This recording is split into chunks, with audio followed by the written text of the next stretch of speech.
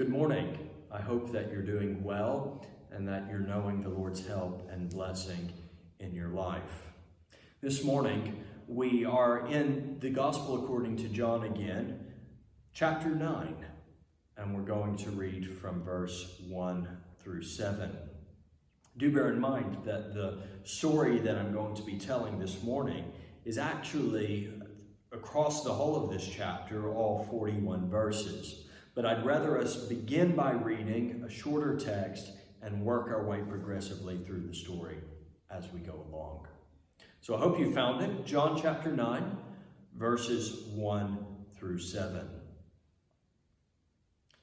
As he passed by, he being Jesus, he saw a man blind from birth. And his disciples asked him, "Rabbi, who sinned, this man or his parents, that he was born blind?" Jesus answered, "It was not that this man sinned, or his parents, but that the works of God might be displayed in him. We must work the works of him who sent me while it is day. Night is coming when no one can work. As long as I am in the world, I am the light of the world." Having said these things, he spit on the ground and made mud with the saliva. Then he anointed the man's eyes with the mud and said to him, "Go, wash in the pool of Siloam," which means sent. So he went and washed and came back seeing. Let's pray. Heavenly Father, we pray that you would open our eyes, that you would give us sight. We pray, Lord, that we would leave this place, or if we are watching from home, that we will rise from where we sit, seeing. We pray that we would see in the deepest of ways, in the deepest of senses. We ask, Heavenly Father, that you would remove and eradicate completely all blindness, spiritually, mentally, emotionally, and yes, physically, because, Lord, we know that you are able. And we pray, O God, that as you work in us by the power of your Holy Spirit, we would see Jesus.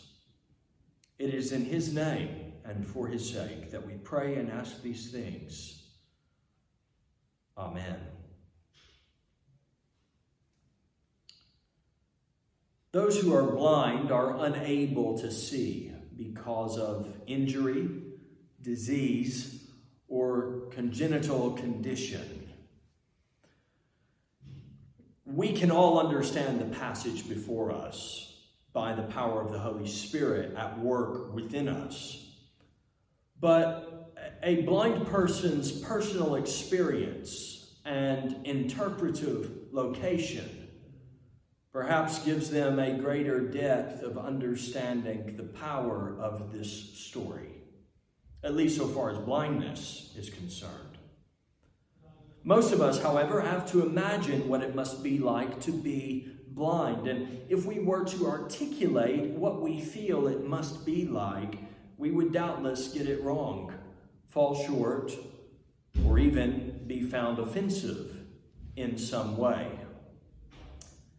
This being the case, I sought out insight from people who were born blind. One chap, a Christian musician named Timothy, writes this: "As a completely blind person myself, I can certainly say beyond a shadow of a doubt, I do not see black because I have never experienced black. To try to describe this, it would be beyond anything that you could even imagine. I have the perception of light and darkness. But the light and darkness have no colors attached. So in essence, they are neither black nor white in my eyes. It is literally a lack of any color. I either see that there is a bright light or it is dark. But there are absolutely no colors attached to that. I suspect that this answer will not make a whole lot of sense to you. Words just do not illustrate or convey the full scope of what it is that a blind person with a light perception, at least, such as myself, can see. I can tell you, for example, I see light and darkness. That you can understand. But for you, light is associated with a specific color, as is darkness. But in my world, it is literally a lack of colors. Before you say this is sad, try to understand it from my perspective. For me, as a completely blind person who was born this way, it is simply the way things are. Frankly, I find sight to be absolutely fascinating. As you find blindness fascinating, I too find sight to be as well. That's interesting. Perhaps for you this morning, it is helpful to hear that. In short, as I read elsewhere, if you are born blind, it does not feel like anything. People do not see black. They see nothing. A world without color. A world without even a concept of color and no frame of reference to understand it. A world which can even go beyond this gentleman who has some sense of light perception, and there is no sense or concept of light or darkness, but for the outside observer, there definitely is darkness. But this is all that a person born blind has known. This is all that they have experienced. They have no frame of reference for understanding anything else. And so, walking in visual darkness, a blind person may nonetheless entertain a fascination with and a longing for this missing sense called sight. The other senses may very well be enhanced, and they often are. The ability to hear, to taste, to smell, to touch, and to feel. But for some, there is this lingering thought that the missing sense of sight may be one that ties everything else together. So it was with a man set near the temple, outside its gates. His visual impairment had led him to economic impoverishment. His parents, still alive, were unable to support him. He was not able, all things considered, to hold down a job. And there was not a benefits system in place to ensure that the most needy and vulnerable members of society were well looked after and provided for. There do not seem to have been any charitable patrons in his life who might have looked after him. He was, therefore, not only blind, but a beggar. He sat in visual darkness. There seems, from what he could hear, to have been a disturbance in the temple. A man named Jesus had been teaching there. You can read about this in chapter 8. What he began with would have gotten anyone's attention, but especially a man who had never been able to see anything. I am the light of the world. Whoever follows me will not walk in darkness, but will have the light of life. He had gone on to say a lot of things that apparently didn't go down so well with everyone. Stuff about being a slave to sin. Stuff about even dying in sins and facing judgment if they didn't believe in him. Stuff that made it sound like God was his father, and indeed that he himself was equal with God. Stuff about them rejecting the truth and believing lies, thus living as though the devil were their father. His audience responded to that by taking it up a notch. And they said he was demon-possessed. Jesus said something else that makes them ask mockingly, "Have you seen Abraham?" To which Jesus said, "Before Abraham was, I am."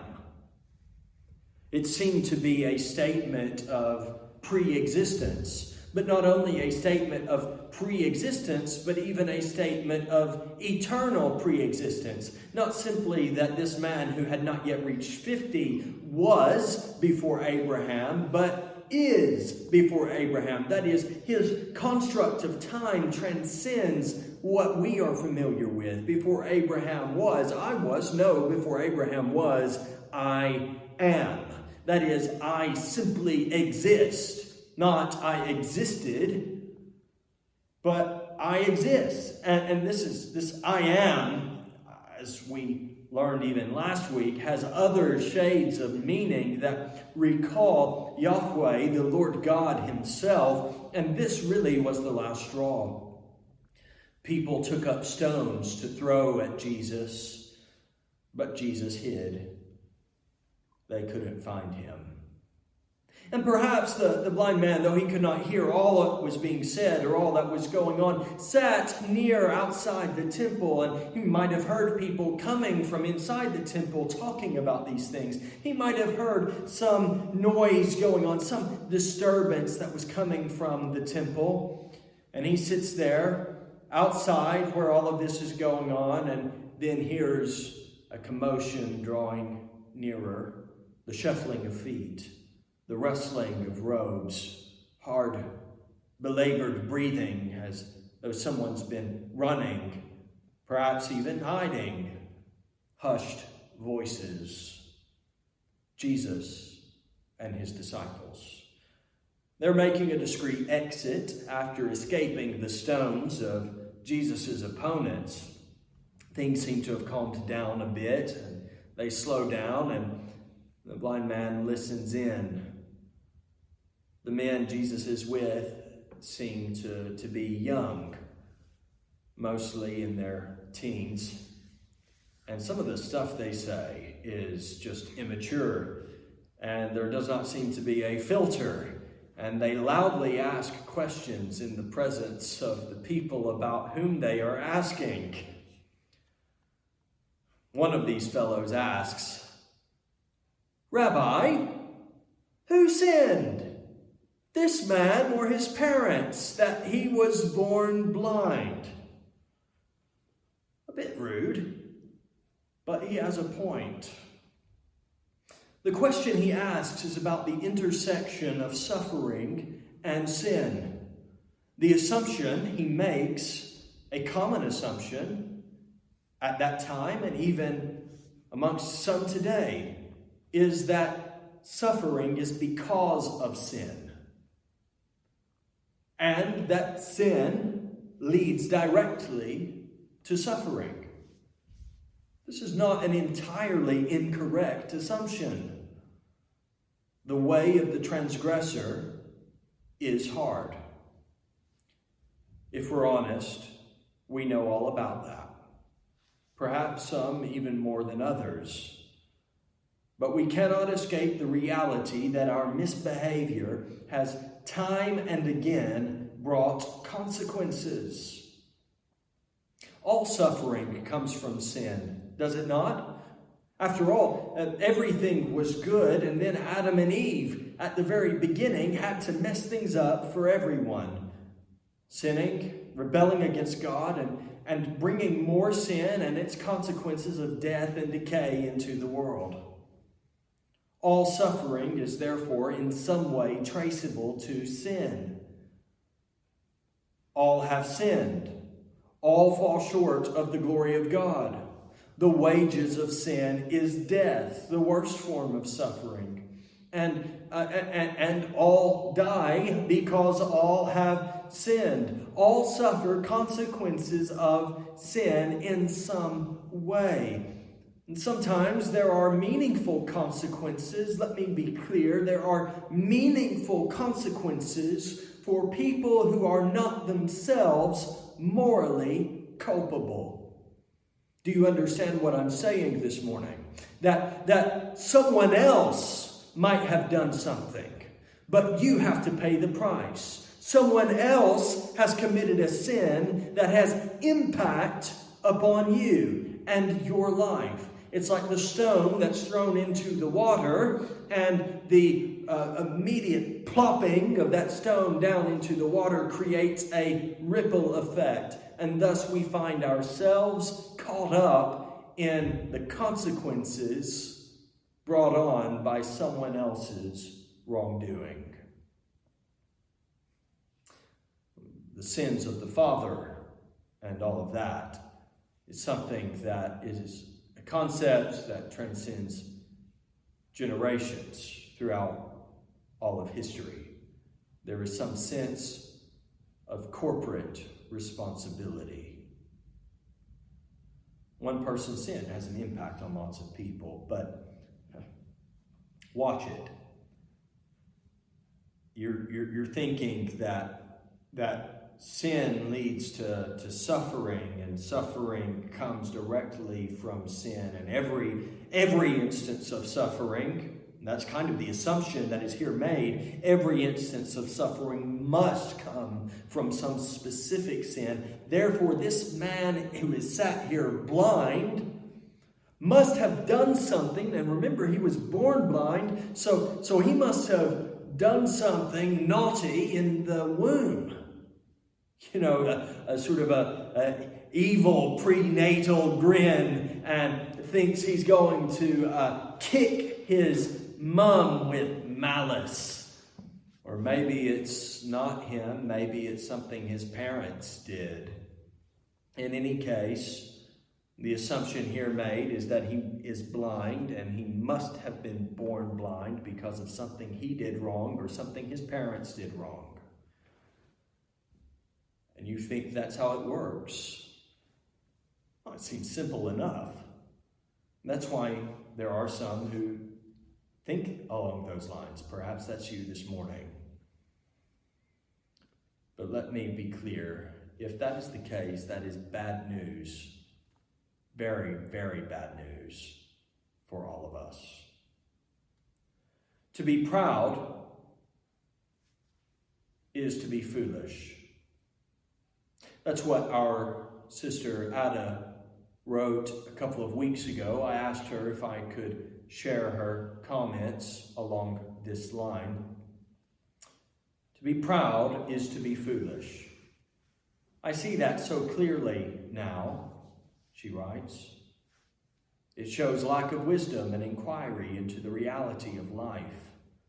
The fact that you have gained some good in this life, riches, good health, accolades, spouses, children, gifts and talents, friends, etc., has nothing to do with what you deserve or not.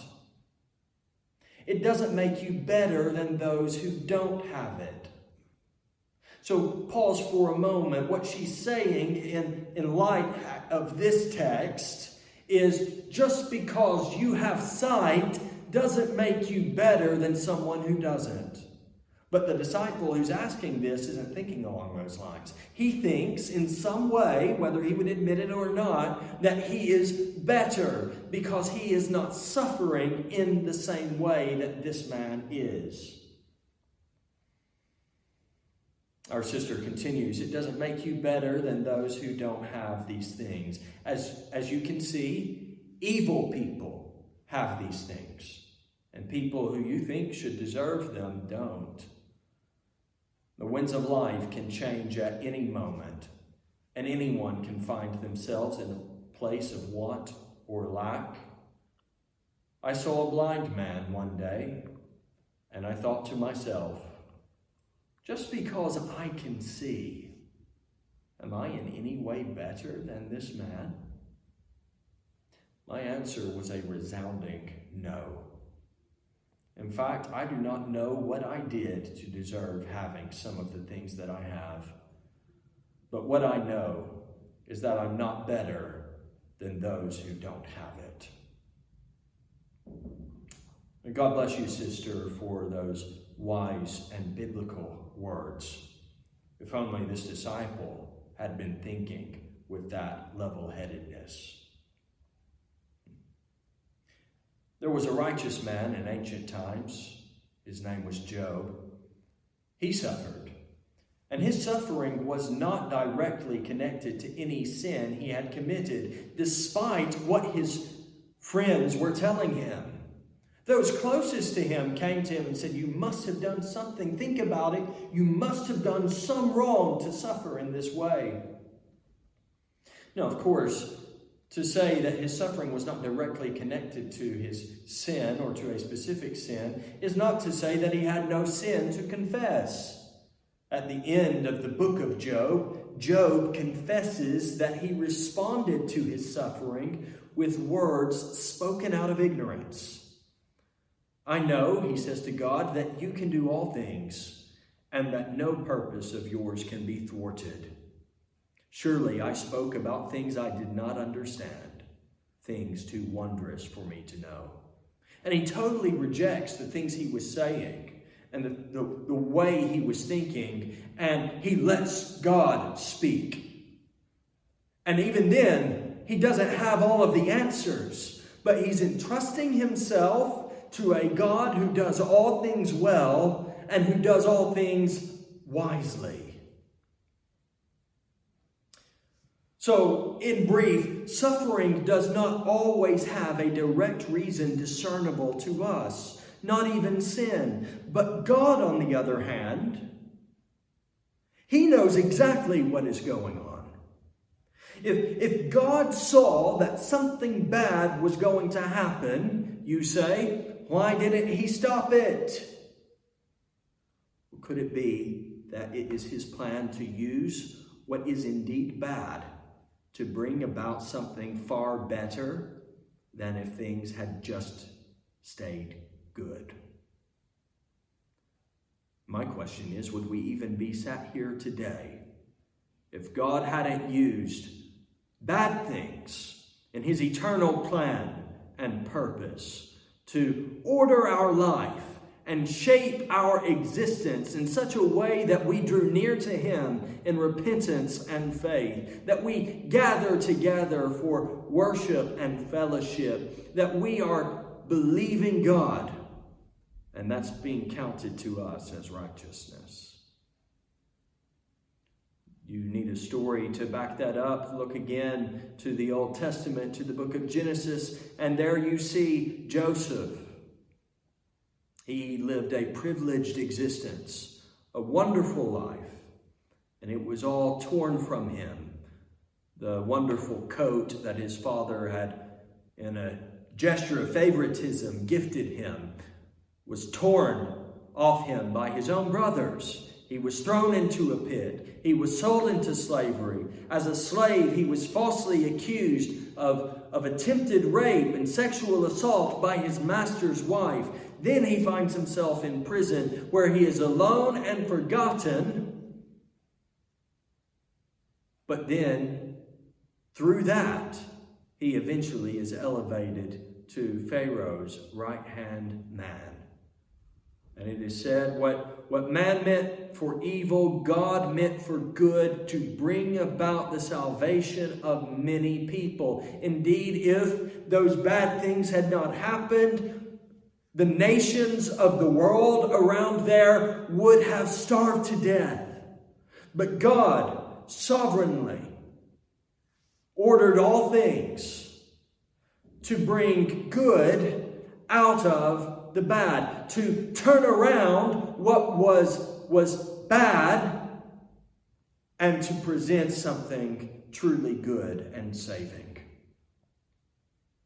Jesus says, it was not that this man sinned, It was not that this man sinned or his parents, but that the works of God might be displayed in him.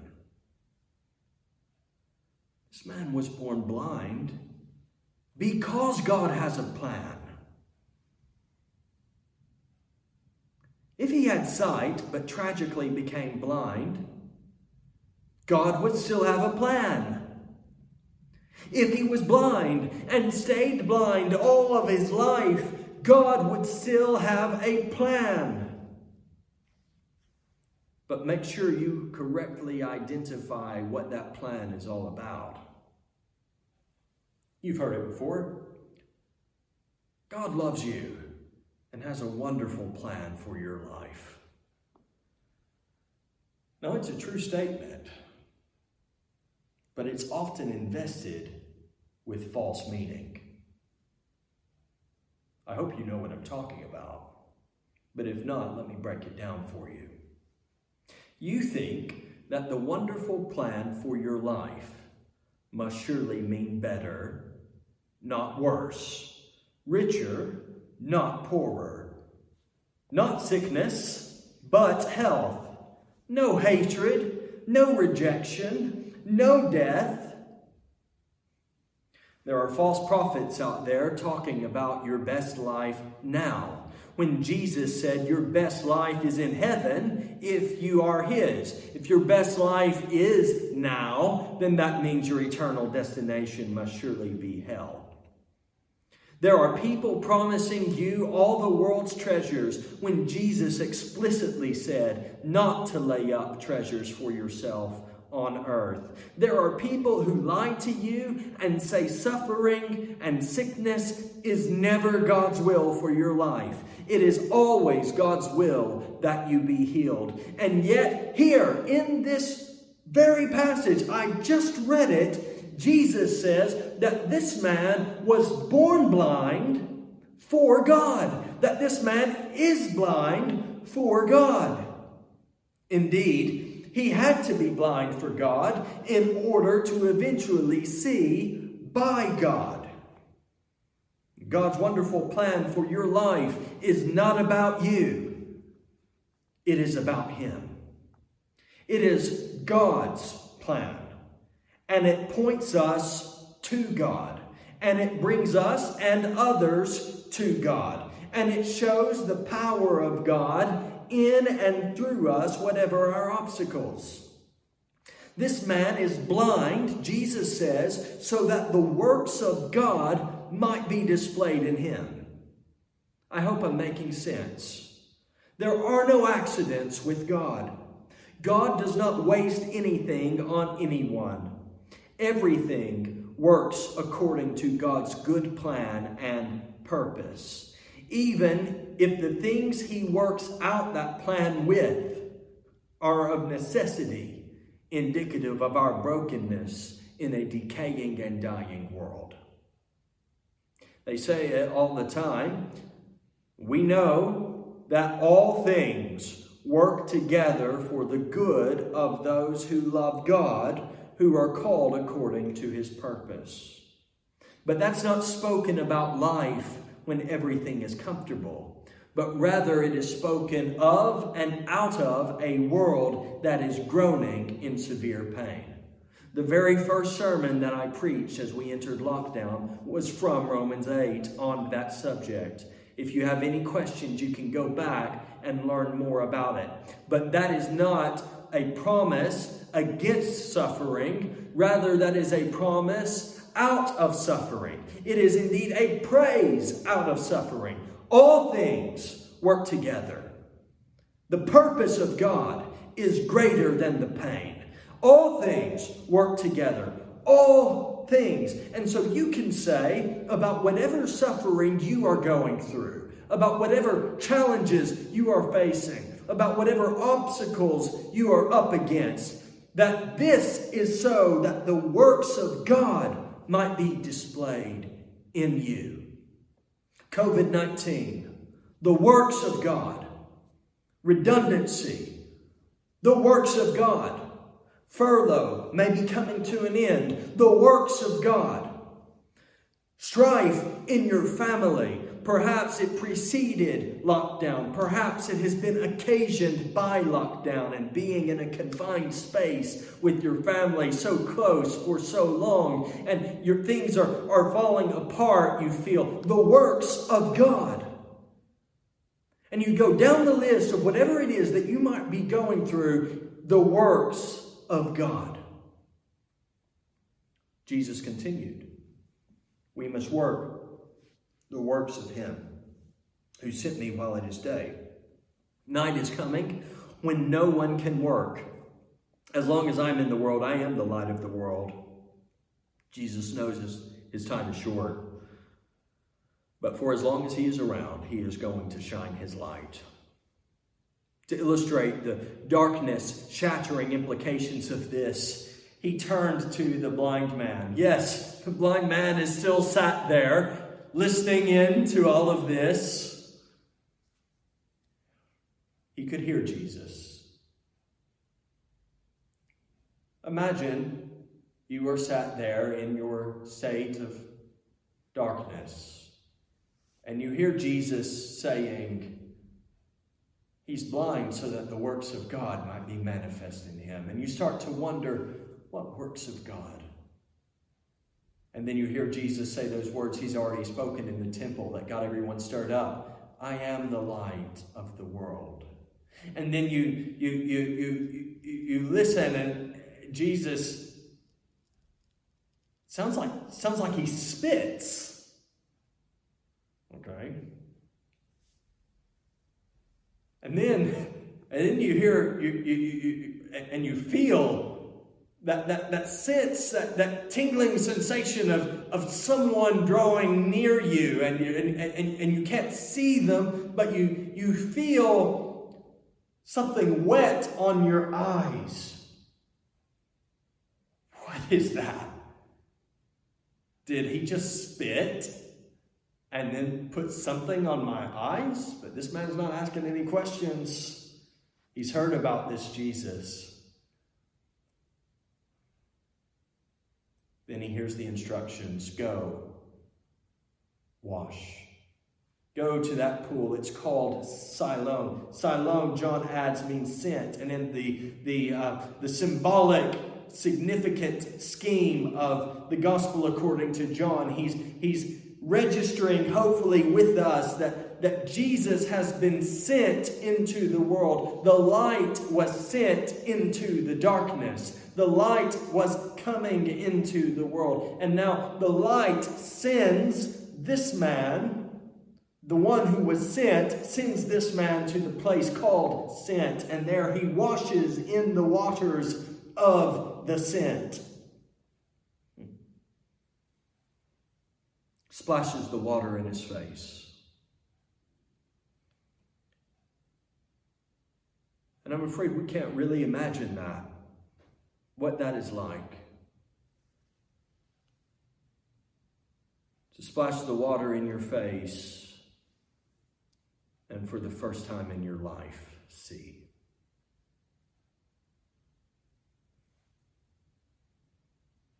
To see your hands. To see water that you have felt. To look up and see the forms of these things that have been speaking all of your life, but you never knew what they looked like.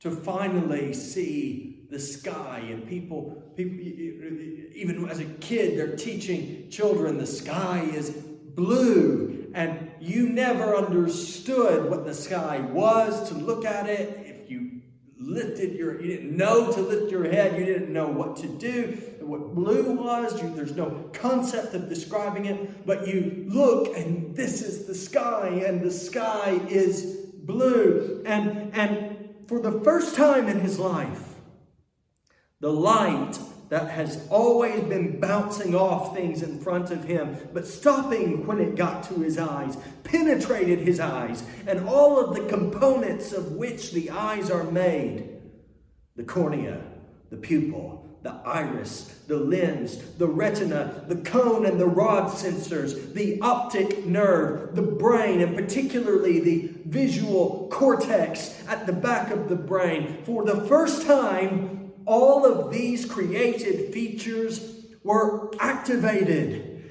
and began to work together, an explosion of light in his darkness, a visual symphony of colors barraging him for the first time, shapes and sizes and figures and forms, people and places and things.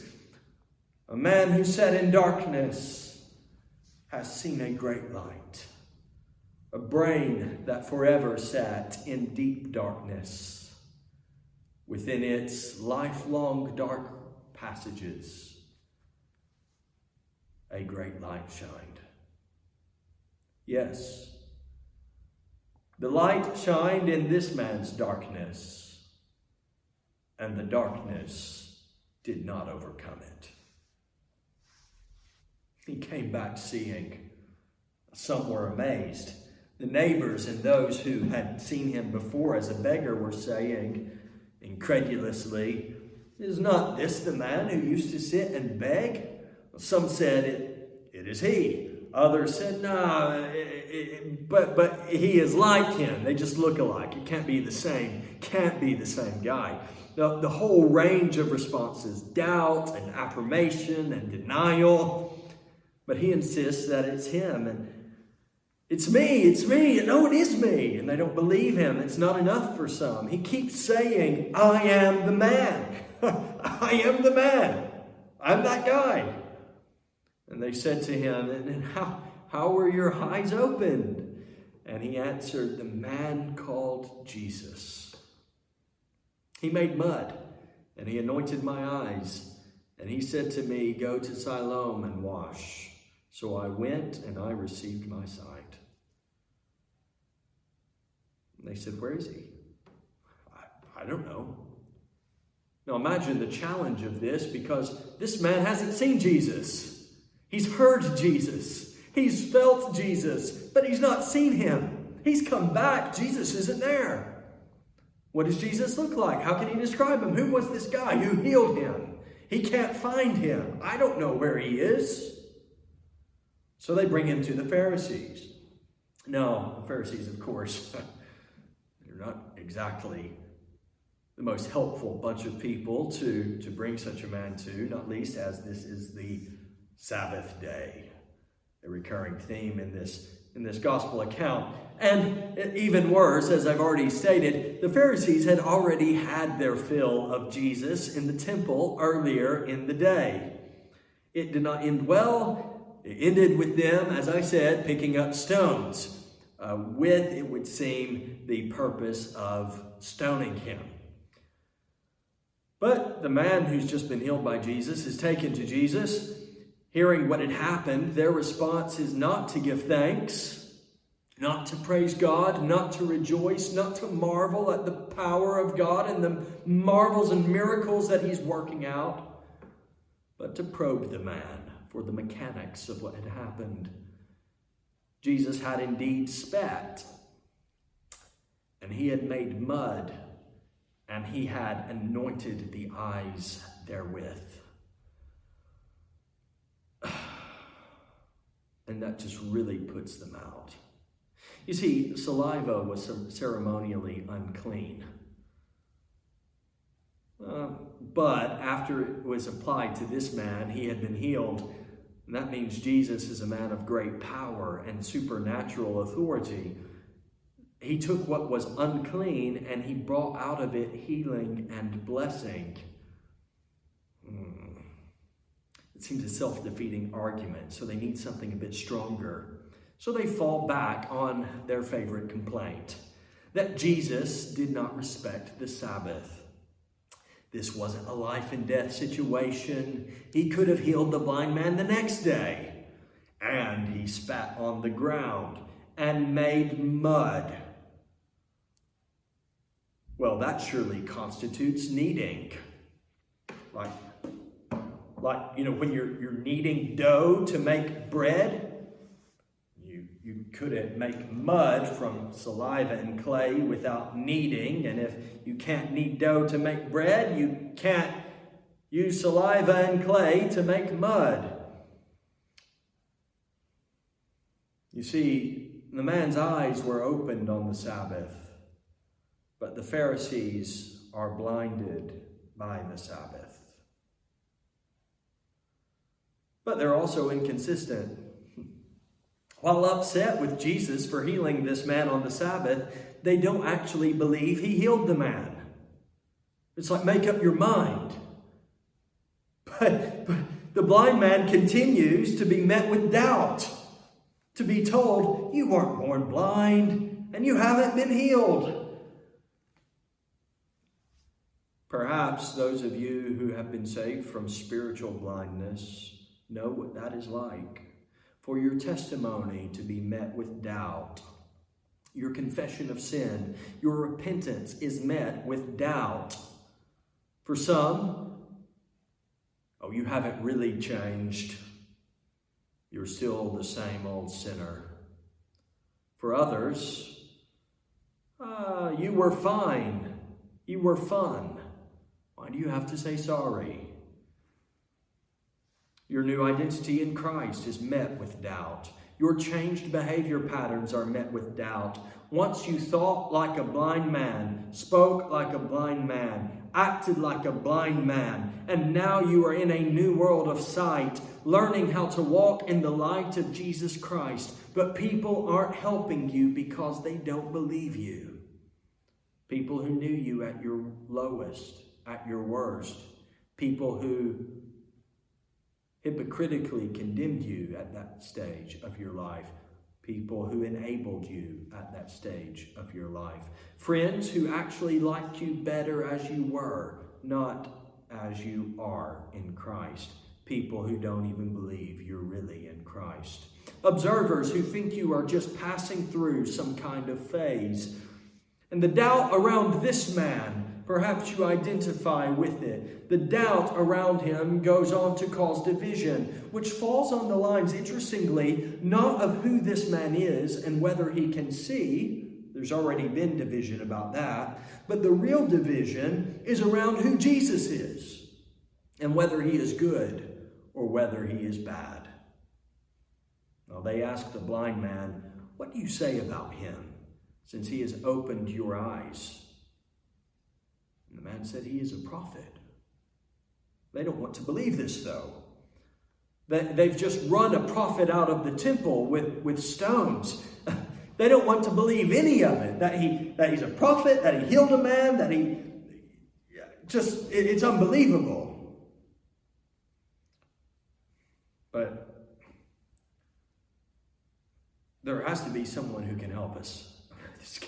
This cannot be real. So they find the man's parents. They think that this perhaps is some sort of juvenile behavior from some sort of man-child acting like a big kid. And so they go and ask his parents, is this your son who says he was born blind? How then does he now see? His parents answered, we know that this is our son. We know that he was born blind too. But how he now sees, we do not know, nor do we know who opened his eyes. Ask him. He is of age. He'll speak for himself. Now, it should be said, John says this, they knew more than they were letting on. But they deflected the questions because, quite simply, they were afraid. So the doubt turned to division, and the division turns now more explicitly to disbelief and the man's rejection. For a second time, they call in the man after they've spoken to his parents, and they say, give glory to God. But this man, we know he's a sinner.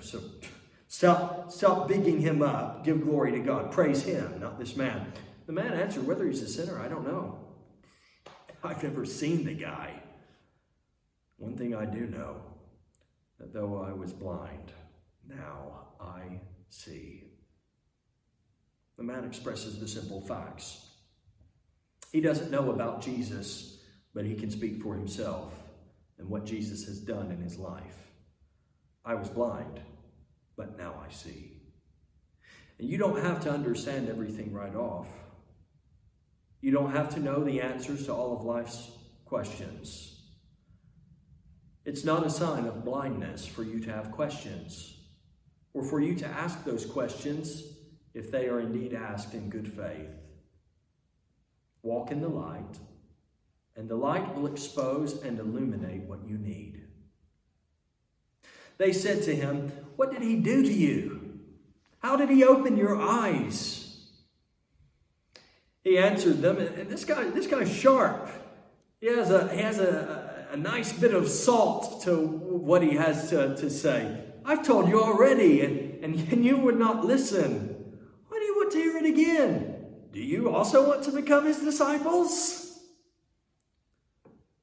People who want to know how to answer your interrogators and your accusers, take notes from this guy. They reviled him.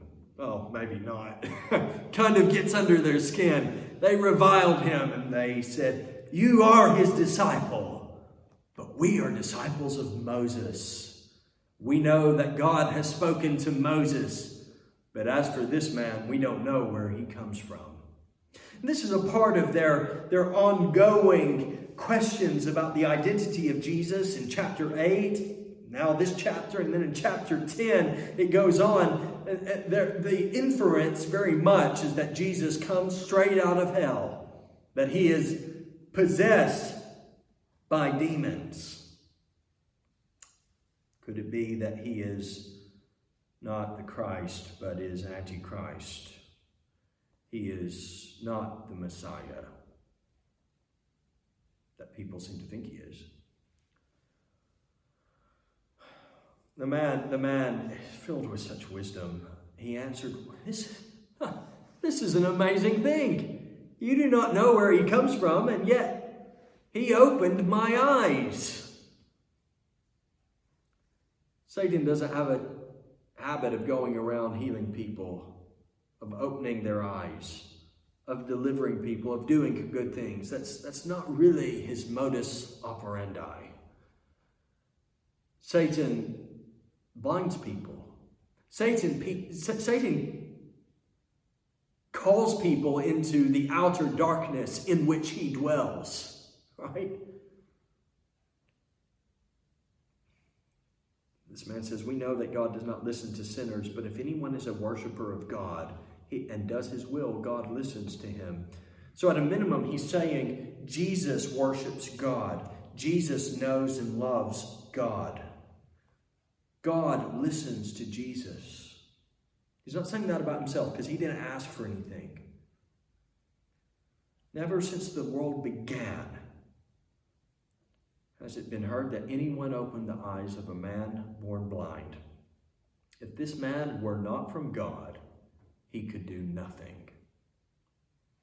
They answered him, and you just hear this venom, this anger, this fury, this spitting, snarling, upset. "You were born in utter sin.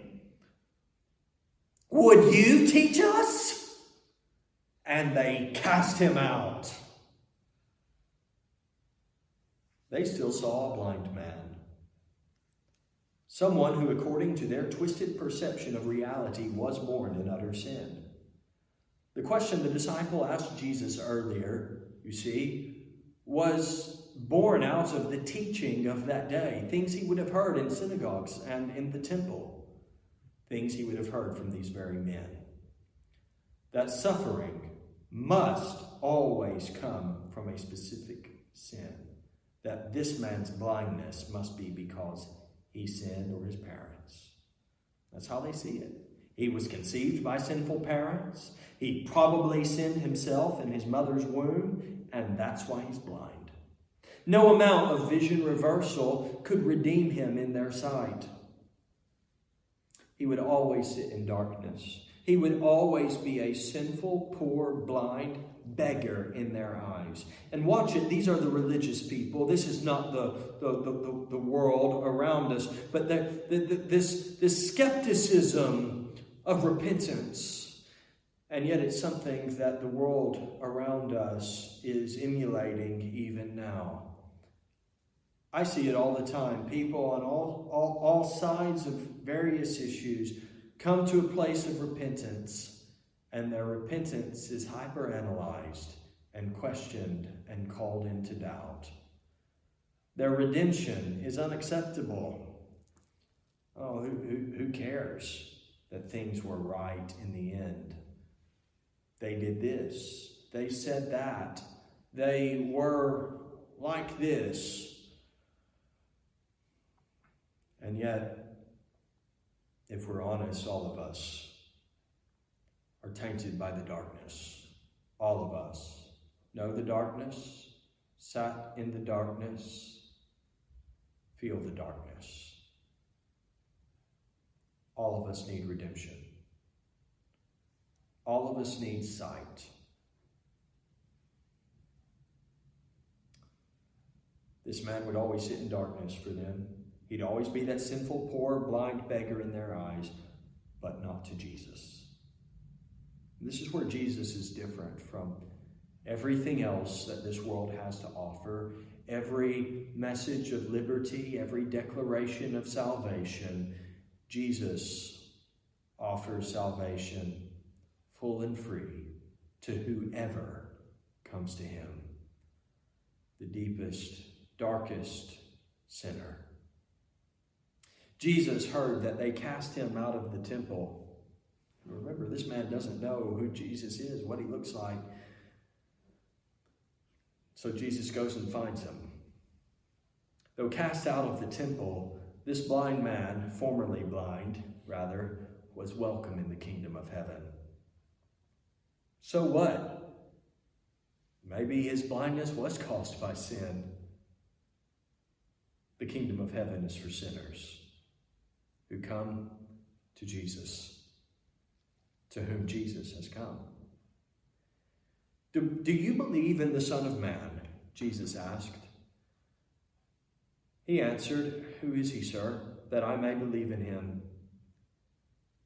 Jesus replied, You have seen him.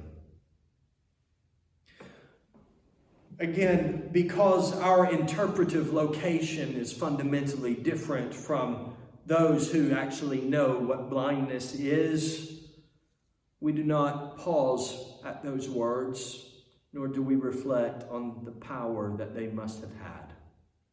You have seen him. Spoken to someone who just a few hours earlier had never seen anything. You have seen him. Seen who? You have seen the Son of Man, and it is he who is speaking to you. Son of Man was a Jewish concept recorded by the prophet Daniel of a God-man king who would conquer all of the satanic forces and beasts of the world. Daniel saw him in a vision. To the Son of Man was given dominion, glory, a kingdom. All peoples, nations, and languages would serve and worship him. His dominion would be an everlasting dominion, which would never pass away. And his kingdom would be one that could never be destroyed. And Jesus stands before this man who had previously never seen anything and says, You have seen the Son of Man that the prophet Daniel saw. You have seen the Son of Man, not just a human. Son of Man, the perfect human. Son of Man, not even just the perfect human. Son of Man, the exalted heavenly God-man. Being who is not only great, but good. Not only godly judge, but gracious advocate. Fully man who walks with us. Fully God who rules over us and is worthy of worship. And he said, Lord, I believe. And he worshipped him. This man who had never seen anything has now seen the Son of Man. He believes, he identifies Jesus correctly as Lord, and he worships him. And Jesus says, For judgment I came into this world, But remember, when God comes to judge, he can judge righteous or he can judge wicked. Judgment is not inherently a bad thing. For some, it is a good thing. It is a saving thing. It is a delivering thing. For judgment I came into this world, that those who do not see may see salvation, and those who see may become blind, condemnation. Brothers and sisters, Jesus is the light. Light transforms and tells the truth. And so it's not always loved, because it exposes things that no one wanted to know and no one wanted to see. But light is good, fundamentally good, and the darkness has not and indeed cannot overcome it. Apart from Jesus, all of us are darkness dwellers who will die in our sins. We don't hear or speak the words of God if we don't have the light, if we don't have Jesus. But Jesus gives sight to the blind. Jesus gives sight to those who walk in darkness. Jesus dazzles and blinds those who self-righteously think that they walk in the light, but live in doubt. A divided mind and denial of who Jesus is, why Jesus came, and what it means. When this man was cast out of the temple, Jesus went and found him. But the way he has come and found us, the way Jesus has come and found us, is by himself being cast out. Not only cast out of the temple, but out of the city itself. Utterly despised and rejected, rendered unclean, torn to pieces, beaten and bruised, blinded by the swollen, welting wounds on his face, the blood, the sweat, and the dirt caking up his eye sockets. He would experience the darkness of death, and yet in his death, he would conquer death and its darkness, and he would deliver us from lifelong slavery to the fear of death. You're still uncomfortable, perhaps, with what I said earlier about God's sovereignty in and over suffering. But I'm telling you, it's in your best interest to believe it. On the day of Pentecost, the Apostle Peter, who knows, maybe this is Peter asking this question. He's certainly one of the people who asked, Rabbi, who sinned, this man or his parents? It sounds like a very Peter thing to say. On the day of Pentecost, Peter, his own eyes opened, would stand and say, you crucified Jesus and killed him by the hands of lawless men. But he also said that Jesus was delivered up to such a murderous death according to the definite plan and foreknowledge of God. Jesus is risen, and he was seen, and he's coming again to judge the world in righteousness. The Word of God says, look, he is coming with the clouds, and every eye will see him, even those who pierced him. On that day, they will mourn over him. My question is, will your tears be tears of grief or tears of gladness? Tears that mourn the sorrows that are yet to come for all eternity, or tears that look back at the sorrows and the sufferings of your life and you say, my God has turned it over. He's brought it round. He's brought sight out of the blind, salvation out of the suffering. Will you be among the blind who were given sight, or will you be among those who said, we see, all while being blind? Blind to your sin, blind to suffering, blind to the needs of a lost and perishing world around you, blind to the only Savior from your sins, blind to the only source of blessing in life. You resent me saying it. You resent me saying that you're blind, but you don't have a problem when we sing, was blind, but now I see? Or is that just a cultural thing for you? Stop lying when you sing. Either you were blind, but now you see, or you're saying throughout your life, oh, I see just fine. I was blind, but now I see. And I want to see Jesus. I want to see Jesus and what kind of, I want to see what is in Jesus and what is from Jesus. What kind of love the Heavenly Father has given to us that we should be part of His family. That we should be His children.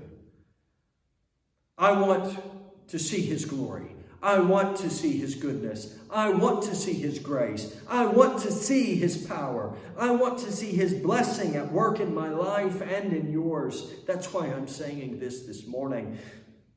But we have to see our blindness if He would show us His light. Once I was blind, but believed I saw everything. Proud in my ways, yet a fool in my part. Lost and alone in the company of multitudes. Life in my body, yet death in my heart. I will sing of the Lamb. Oh, I will sing of the Lamb. Why should the King save a sinner like me? Hallelujah. Hallelujah. What shall I give to the man who gave everything, humbling himself before all He had made? Dare I withhold my own life from His sovereignty? I shall give all for the sake of His name. Come to Jesus. Give Him your eyes, and He'll give you sight. Heavenly Father, we ask this morning, yet again, open our eyes. Help us to see. Help us to see Jesus. And as we see Jesus, may we love Him